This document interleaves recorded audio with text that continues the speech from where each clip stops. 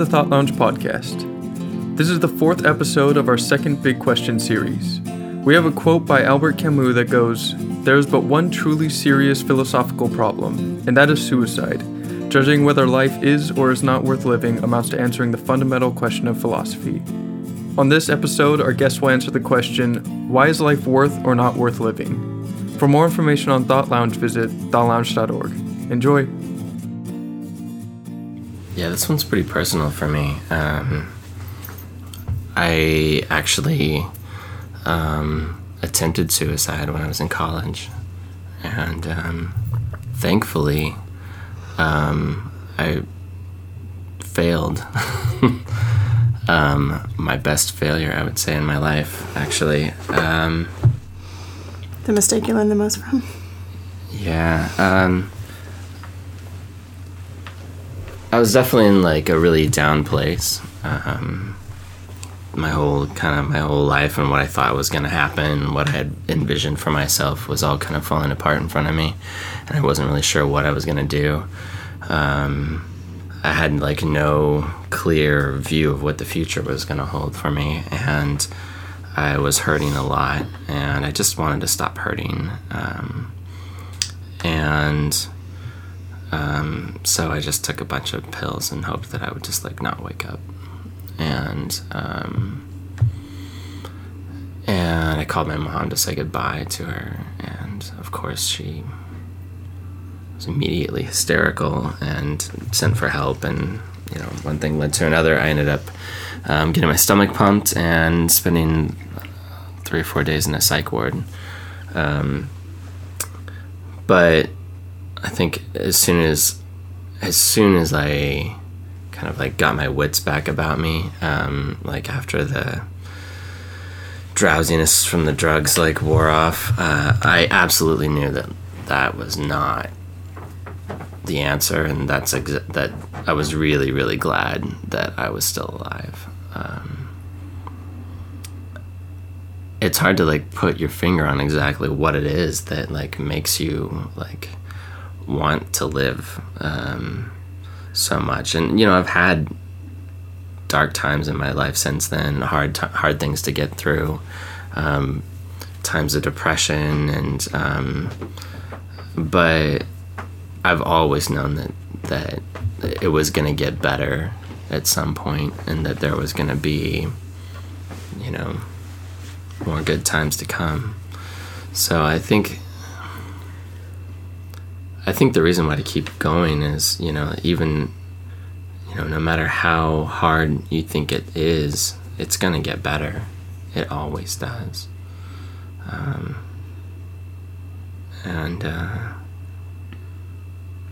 Yeah, I don't know. Life is a pretty awesome thing. And there's just more to experience in it than anybody could ever possibly take in, and I just want all of that. I want as much of it as I can possibly get.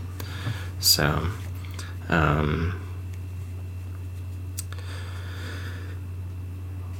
yeah, I guess I don't know if that answers it or not, but it is kind of a why I keep going, because it feels good, and even when it feels bad, it's gonna feel good again. That was Gary McIntyre. Next up is Andy Philando. Because in my existential inquisition that I did when I was alone, thinking to myself, that was one of the topics that I brought up to myself. I thought to myself, why shouldn't I kill myself right now?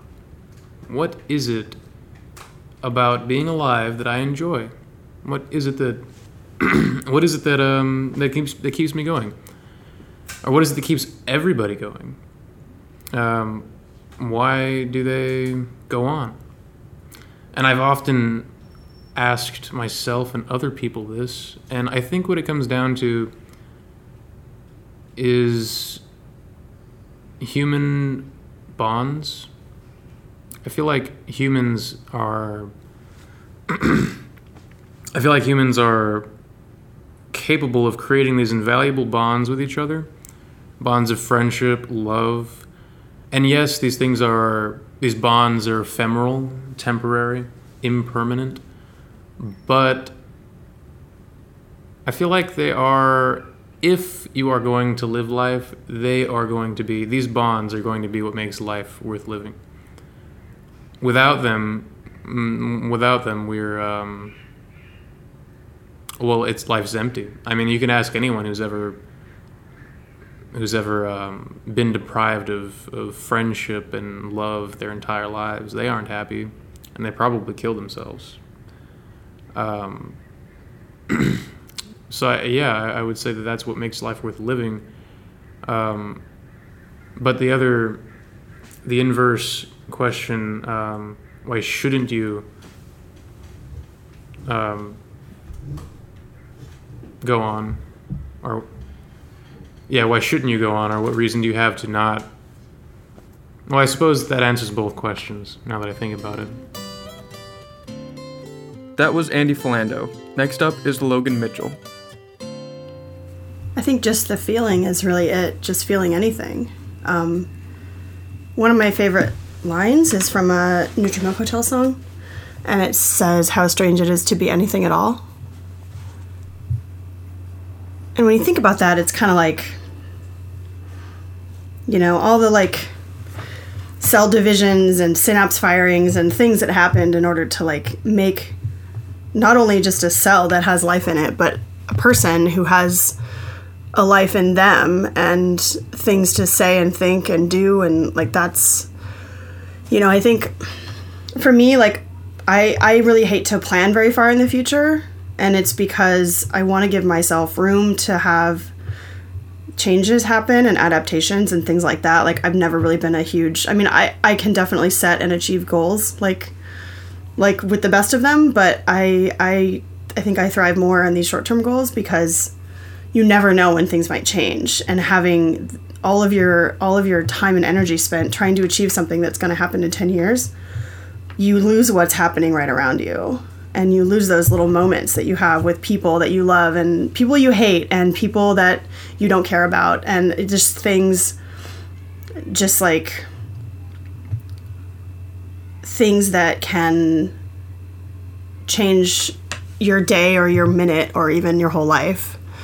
And, I think that those little moments are honestly the best ones, like having a picnic in the park, or enjoy, being super, super hot and jumping in a pool. The things that kind of make you sort of remember that you're alive. Those are the things that make life worth living. And they're not always good things, sometimes when you feel your worst, you can remember what it was like to feel really good and be like, I want that again. And that's why it's worth it to keep going, I think. That was Logan Mitchell. Next up is Leo Hurtado. I've been on both sides of that, and I like to present both sides. I think it's an answer that changes with time for everybody. So there might be times when people think that it's not worth living or that it is worth living. I've also thought about the kind of people that commit suicide, which is a horrible act, I think, and a very selfish one. But you always consider that people do that maybe out of desperation, or they're depressed, or they have some insurmountable problem or shame. But I think there's also people that commit suicide that perhaps, aside from all those things I mentioned, don't see a future value or what they contribute to. Or the weird thing is that I think there are some people that have committed suicide because they couldn't handle happiness, and success. And I think for me, to answer it, why would life not be worth living? If it were a case of being where you have a lot of suffering, a lot of pain, either it's emotional or it's physical, I'm not so sure that life is worth living, and we'd have to talk about what kind of degrees or at what point one would have that cutoff of deciding whether one is whether life is worth living or not. It's a little easier to define it if somebody has cancer, it's terminal, or it's a disease that is going to take you from this world in 8 months or something like that. The parts that make it worth living are all the rewarding things that we have around us. For me, it was my accomplishments through school, being able to be successful in in my job, living in Europe, there were just a lot of things that were very rewarding to me. Probably one of the most rewarding things have been family, my wife, my children, and that's just a gift that keeps on giving. So to me, that's really makes life worth living.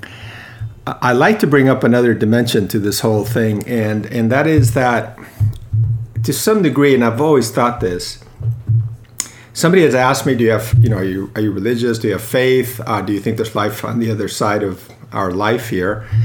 And I've always said it'd be too sad to think that there isn't, because if you're just going through this life and there's no end goal at the very end, this is it, this is your goal, I find that extremely depressing, and that makes me think that life is not worth living. Honestly, because you have nothing to lose, right? So the people that might have to lose would be people that you're going to leave behind, that are going to hurt because you're gone, but you yourself have nothing. You would disappear. You wouldn't exist, and so you have nothing to lose if you commit suicide and you're no longer living. There's nothing on the other side at all.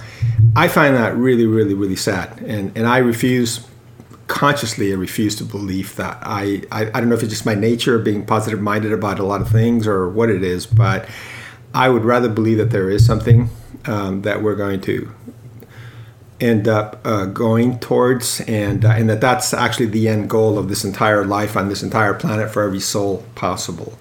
So if you had to flip a coin and ask if it's worth living or not, I'm going to say yes, it's definitely worth living. And to me, how you live your life might have a bearing on where you end up in your final state of being.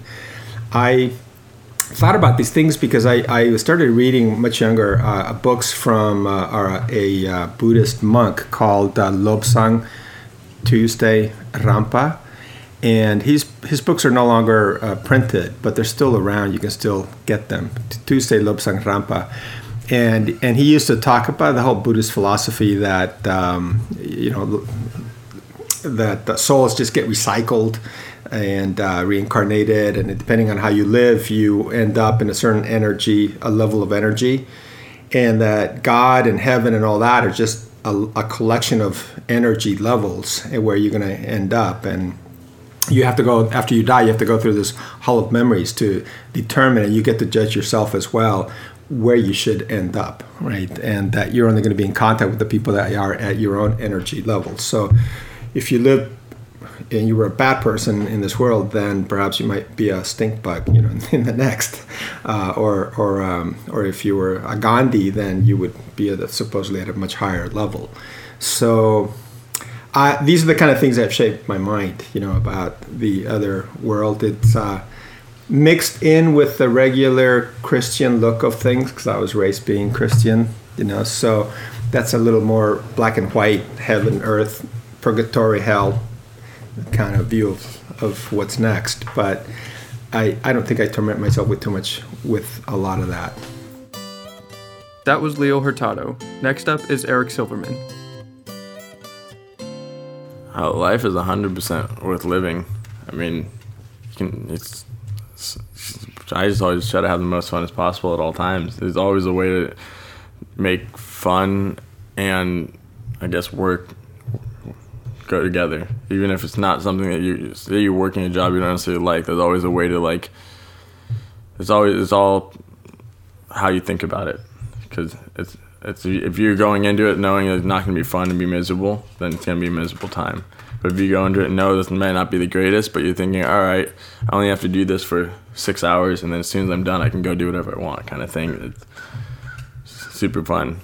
And me personally, you're not living unless you're getting close to death. That's how I kind of lived my whole life. I think I heard that quote from Bob Burnquist or something when I was a little kid, and I was just kind of caught me, and that's kind of how I lived my whole life. You're not living unless you're close to death.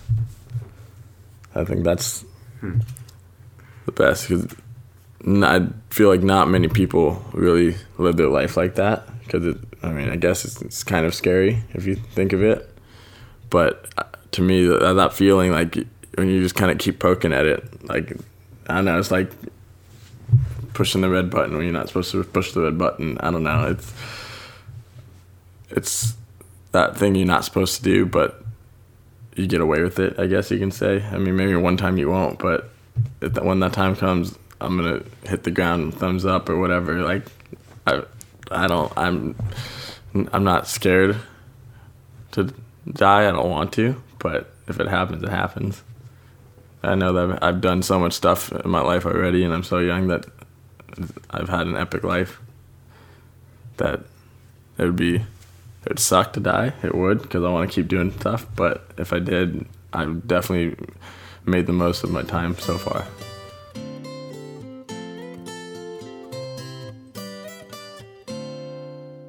And I think like there's a stigma surrounding suicide, and I think it's definitely different, but it's almost as hard to understand as somebody who would like get an abortion, you know. And like I think that they're not that different from each other as far as like making this decision about your life and something else that's, you know, happening to you. But I think these things are more common than any of us have ever really considered.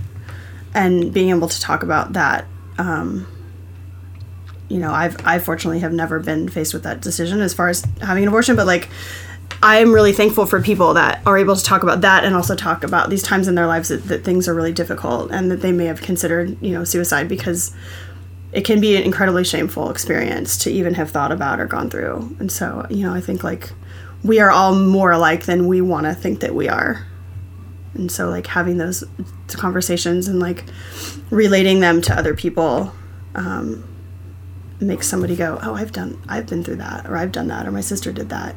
And I thought that I was alone. And, you know, like making people feel like they're not alone is really important to me.